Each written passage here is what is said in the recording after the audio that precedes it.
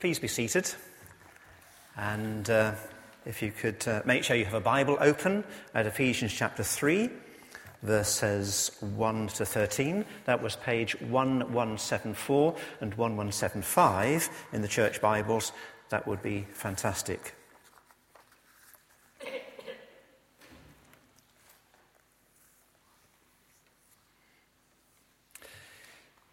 You know, Paul's letter to the Ephesians has sometimes been referred to as the Switzerland of the New Testament, and for very good reason, because in this great epistle, we're among the alpine heights of Christian truth and experience. Now, if you happen to have at home, as I have, a map of Switzerland, it might be marked up with a star system that identifies certain places, mountains, glaciers, towns and villages, as worth a detour, worth going out of your way to visit.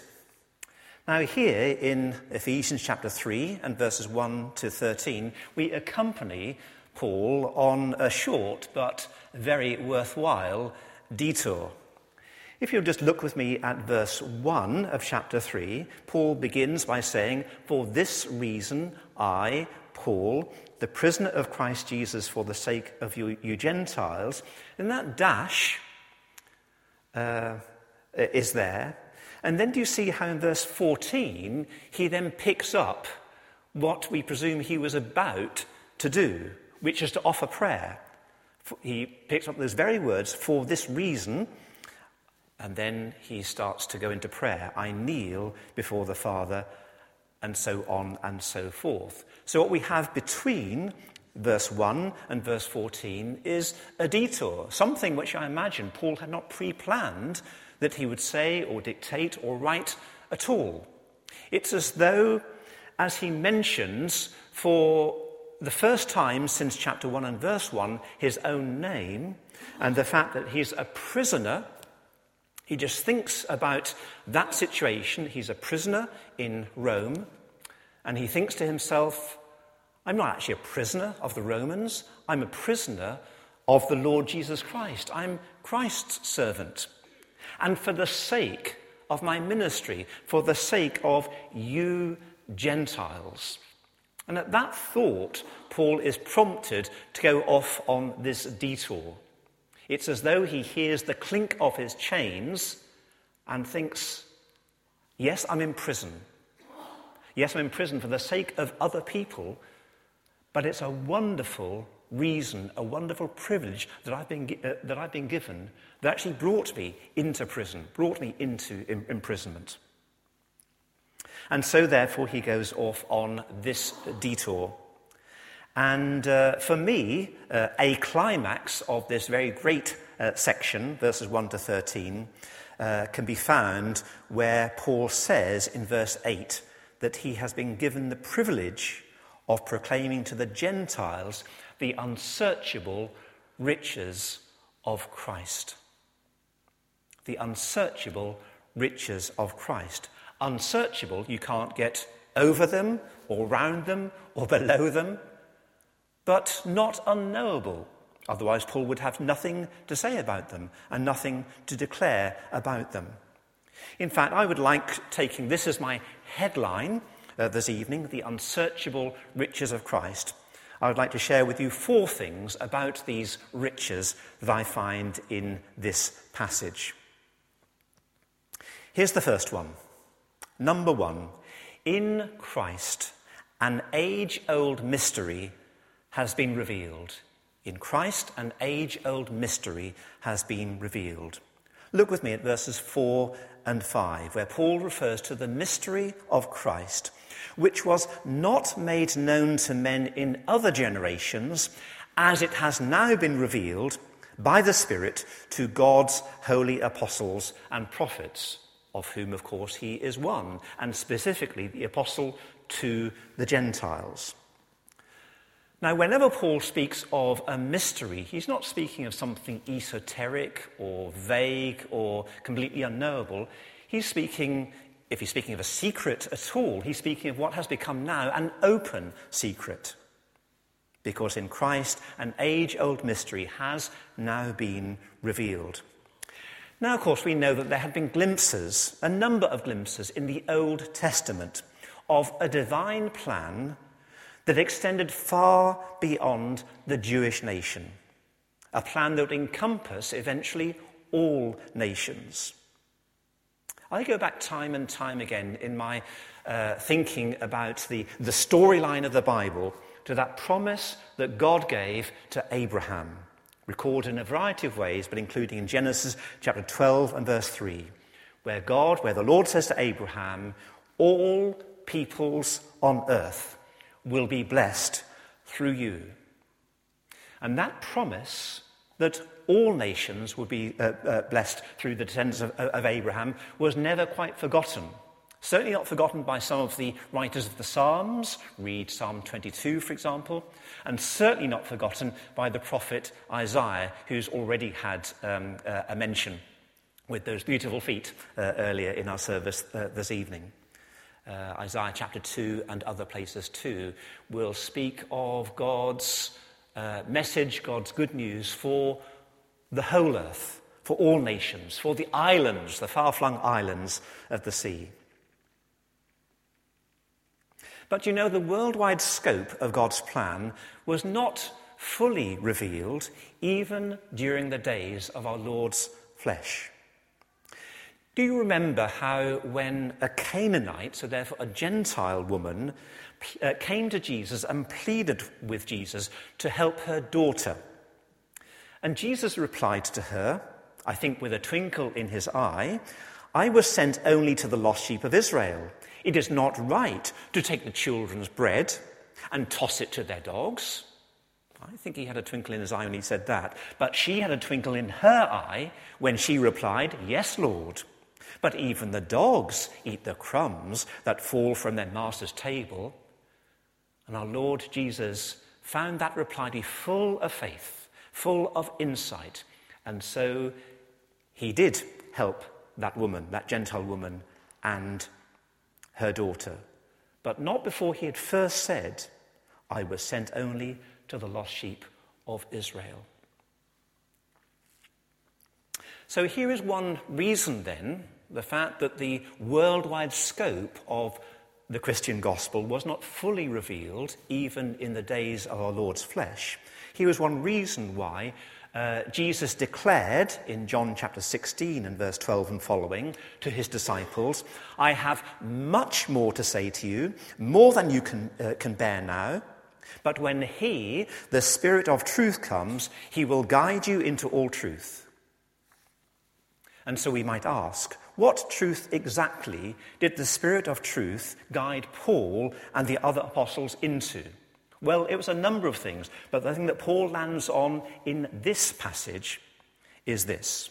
So I'm now going to move on to my second point. My first was this, that in Christ an age-old mystery has now been fully revealed.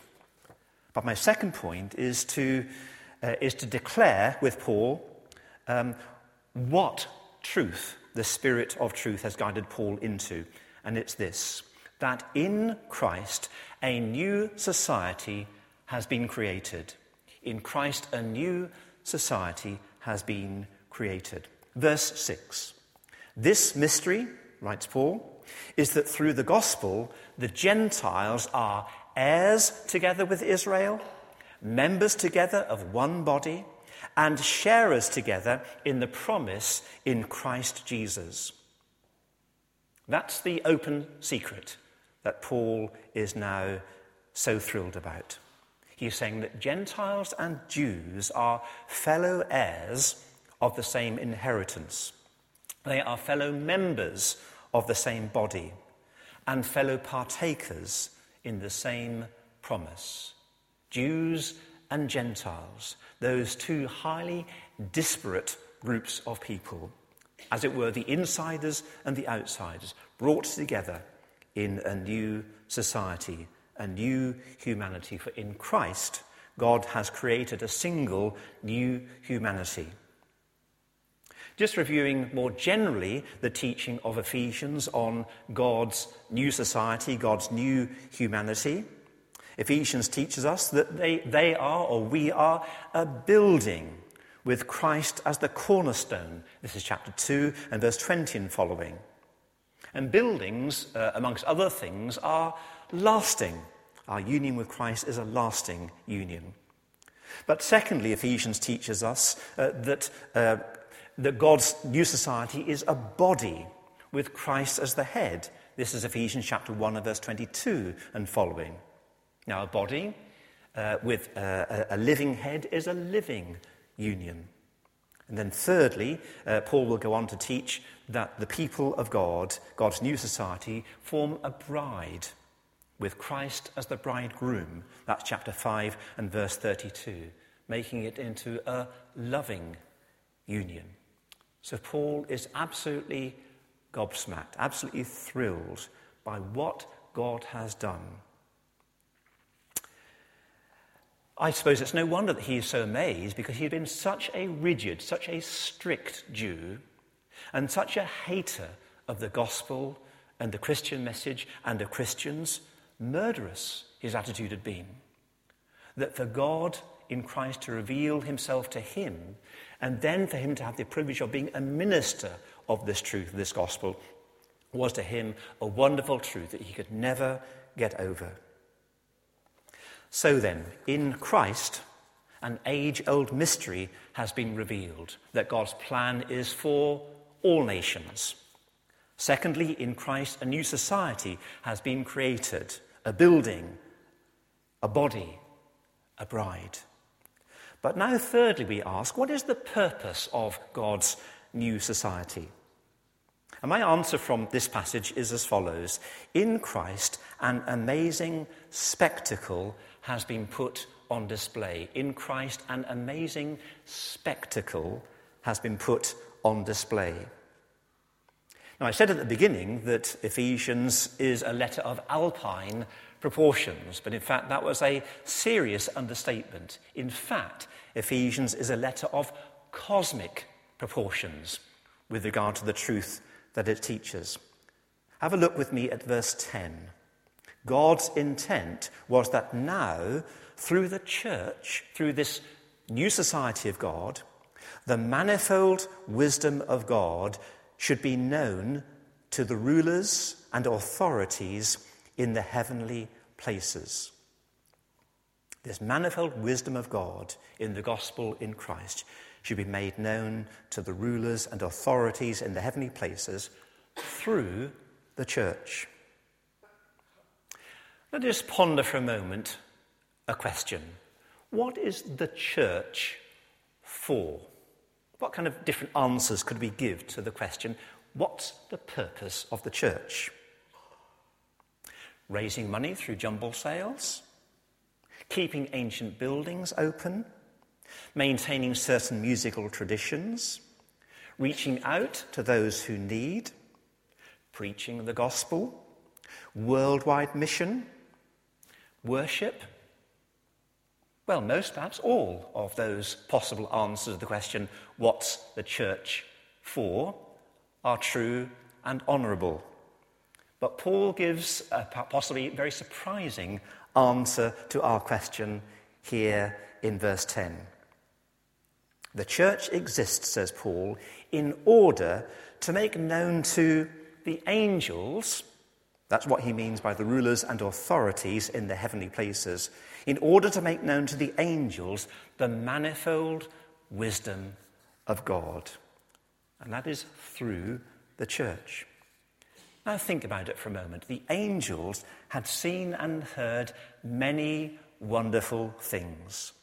Angels were there when God first said, "Let there be light," and bang, there was light for the first time.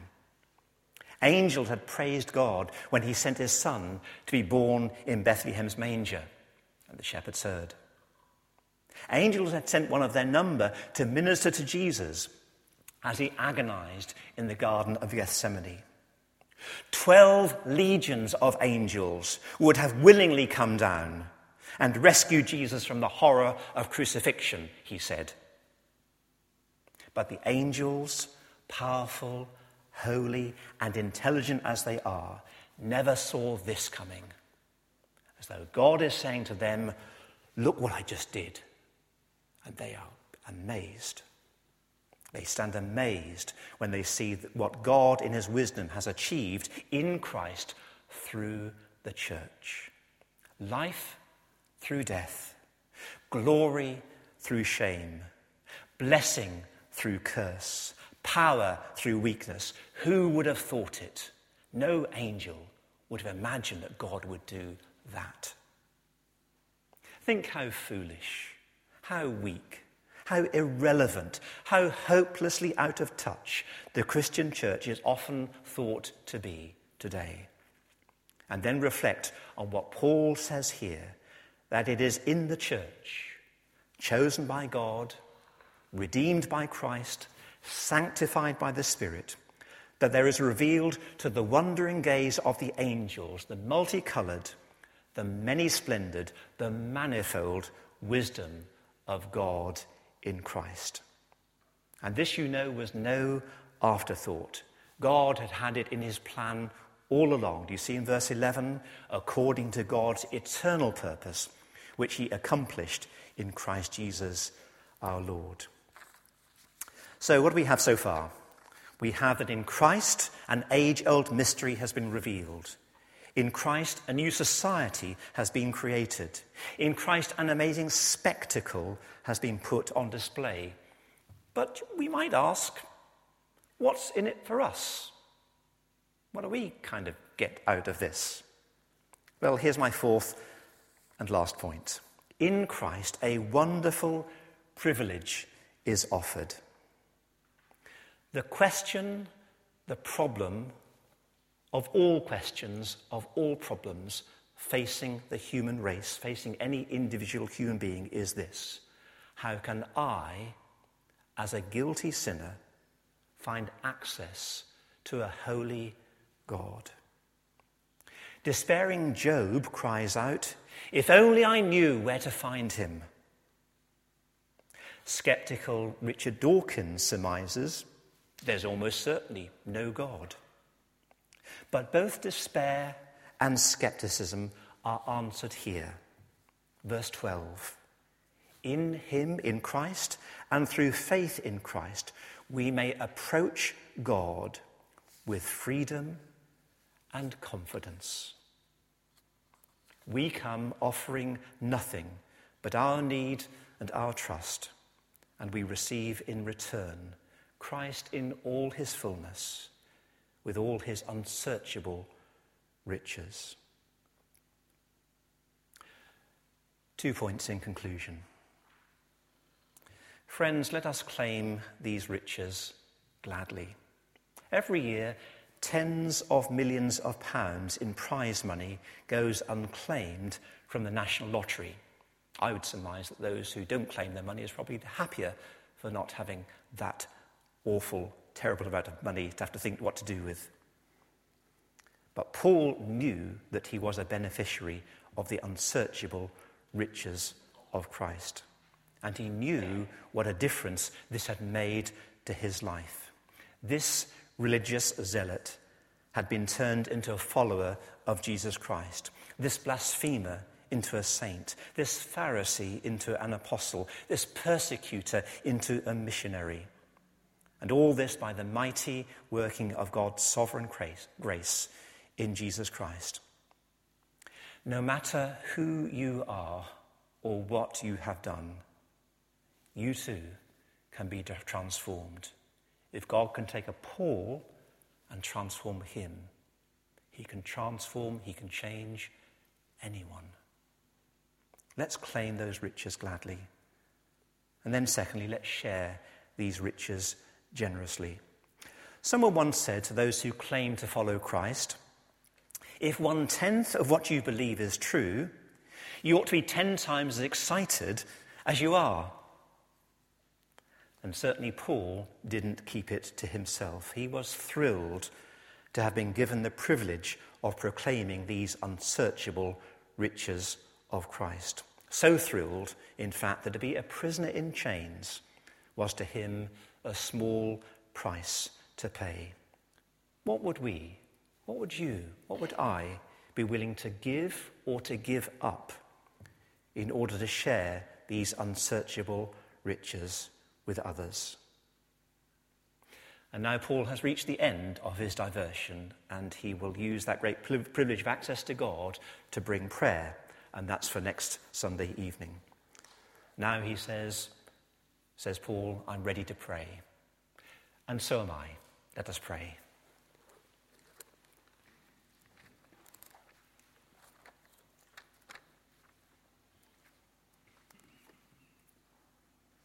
How beautiful on the mountains are the feet of those who bring good news, who proclaim peace, who bring good tidings, who proclaim salvation, who say to Zion, your God reigns. Heavenly Father, reign in our hearts, reign in this church, and through your worldwide gospel of good news, reign in this poor, dark world.